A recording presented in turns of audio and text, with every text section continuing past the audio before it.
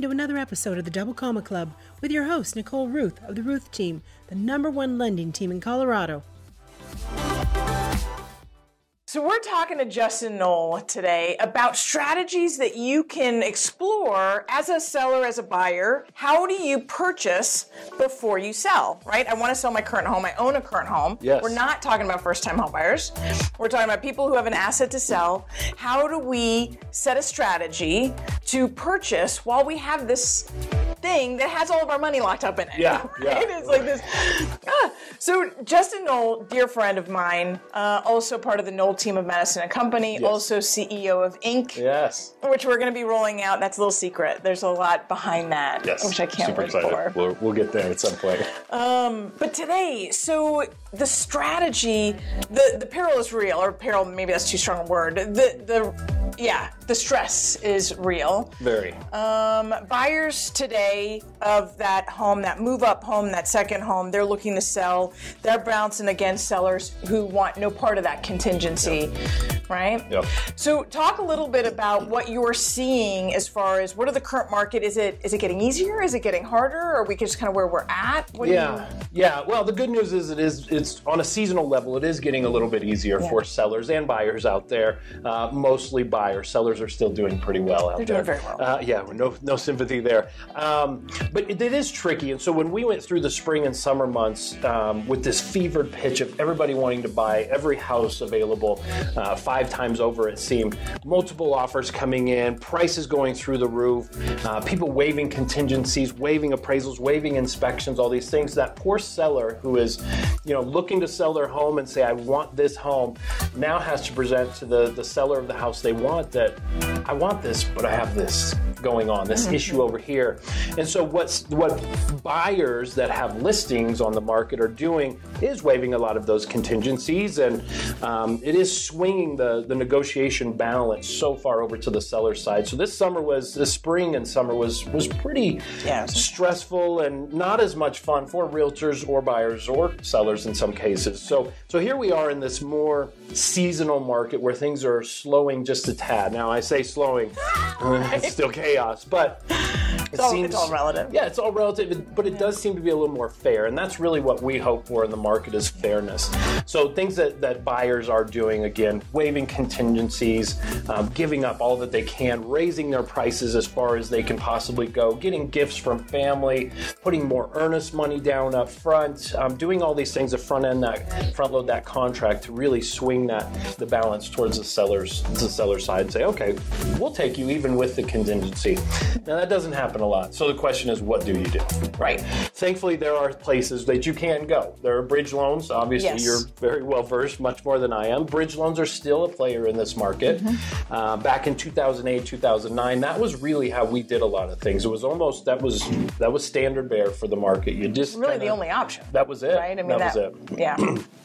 You would find the house, but it would take you 3, 6, 9 months to sell your home. And so you can't carry 2 mortgages all the time, but that is definitely an option, the bridge loan financing. Now there's these third parties, right, that will come in and say, look, we will remove that contingency of your list of the home you need to sell for you to buy this home.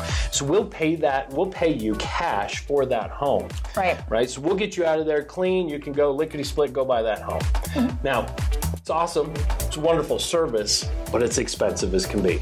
And so with convenience, what we have to understand in this market, with convenience and added options comes added expense. It's very expensive to do, but it is a great option for people.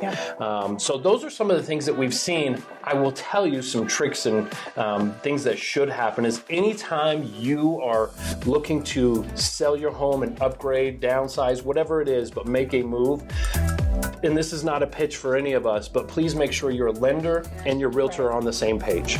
They are going to act as a team in this. There's too many moving parts and complications throughout the contract for them not to be on the same page. We've got to have those two together. So when you're choosing either one, make sure that they have familiarity and a relationship with the other to make sure that they can work through this transaction, because it is tricky and there's a lot of risk out there for buyers and sellers. I couldn't agree more. I mean, it is that when you don't have the relationship, the bond, and it can almost anticipate what that other party is going to do, what happens is that lack of communication situation can put you in a situation where you could lose your earnest money. Absolutely. You could lose a transaction. You could be on the seller side and you're pinched. And as a seller, there's fewer ways to get out of a contract than as a buyer. So maybe you're pinched into a situation where you're not feeling comfortable anymore. You're not feeling that level of support. Absolutely. Of options, Yep. right? Yeah. And now you're just sitting there going, where am I? I'm selling my home. Maybe I shouldn't sell my home. I'm not sure if I'm going to have the ability to purchase. You just went from a very favorable position in one of the best real estate markets in the world to now being painted into a corner. And that's not okay. We don't want that for anybody. So make sure you have a plan. Make sure you have a team. And make sure that your realtor team has a plan for you. For our team specifically, we will always look at your listing first and say, here's where we think the value of your home would be. Here's how we strategically market it, where we think it will be in the marketplace. But then we immediately shift to, let's look at some options on the buy side. Until you find at least 3 homes that you would consider buying, we're not putting your house on the market. There's no sense in putting your house on the market if you don't know you're going to buy something. Right. So make sure that they have a plan, whatever that plan may be. Just make sure it's there.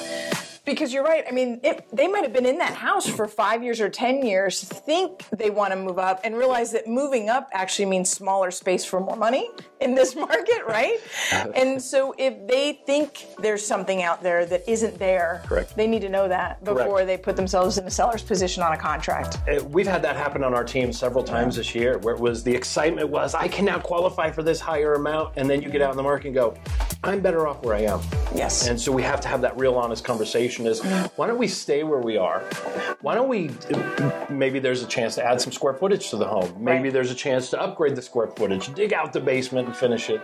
We've had all kinds of those scenarios. So love that. It's not always the best case to move, but it is tricky.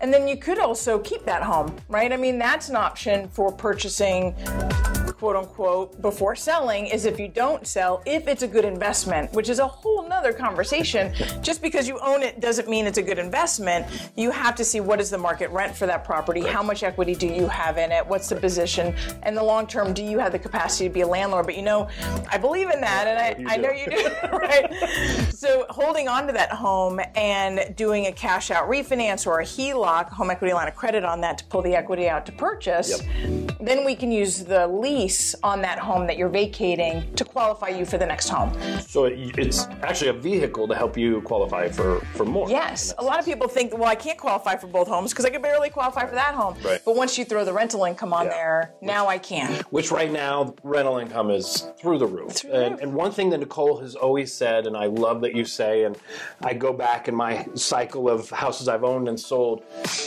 you should never really sell a home. Try and keep that home as long and as for eternity if you can. Because it is a vehicle to help you build that wealth that you're trying to get to. So I look back all the time like, dang, I should have kept that one. I should have kept that one. Because I just hear your voice right here like, don't sell. But the reality is it's not for everybody. It's not for everybody. It's not for everybody. But if you can and you have the bandwidth, holy cow, keep that sucker. Which is just another issue on why supply is so low right now, I think. That's episode 2, right? Don't hate the messenger. You want to do both. You want to be able to counsel your buyer/seller to all of their options, right? And some of them mean that you might get one transaction versus 2. Some of them might mean that very conversation about giving up that transaction on the sell side puts them into a better financial position long run, and you just became their real estate guru, right? Their go-to for the rest of their life and all the rest of the transactions they purchase. I think always look for the realtor that encourages you to look at options beyond selling. If you're looking at that partner, that realtor partner, and they're pushing you to sell all the time, pump the brakes a little bit, because any realtor worth their salt is going to tell you it's not always the right thing to sell. There are some situations, and this is it. So make sure you're asking the right questions. Make sure you have an honest, candid relationship that you can talk through these things with your realtor, and make sure they understand your long-term goals, not just get me out of this house into this one, but look at the larger picture. And so hopefully you've got that in a realtor partner. Agreed.